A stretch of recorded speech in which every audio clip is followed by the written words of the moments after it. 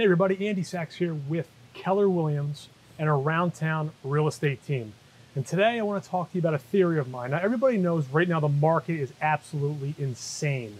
Multiple bids, bidding wars, things going well over asking, things staying on the market for less than 24 hours. A market we haven't seen probably since 2002 to 2005, right before the crash. And for the first time, I'm sitting at people's kitchen tables telling them to list for more money. It's a pretty cool feeling, and we got a lot of happy sellers. But I think there's something else contributing to the uptick in the market. Now, we're getting a lot of people coming out of major metropolitan areas, coming out of Manhattan, coming out of Brooklyn, Bronx, Queens, coming out of Westchester County. We're getting folks that are tired of their little condos or apartments in Norwalk and Stamford and coming up to the northern Fairfield County market where we focus a great deal of our time. But I think also what's interesting, and it might be a little bit of a lagging indicator, is what we're seeing is on a national level, people are getting married later, they're having babies later, and henceforth they're buying their first home later.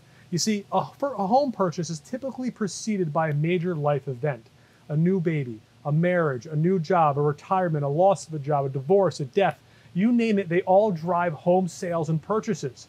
And a lot of our first-time home buyers now are older. When I first started my career about 15 years ago, we were more in that 28 to 35-year-old first-time home buyer market. But now we're seeing 35 to 40-year-old first-time home buyers. They're just getting married. They're just having their first baby, and now they're just buying that first home.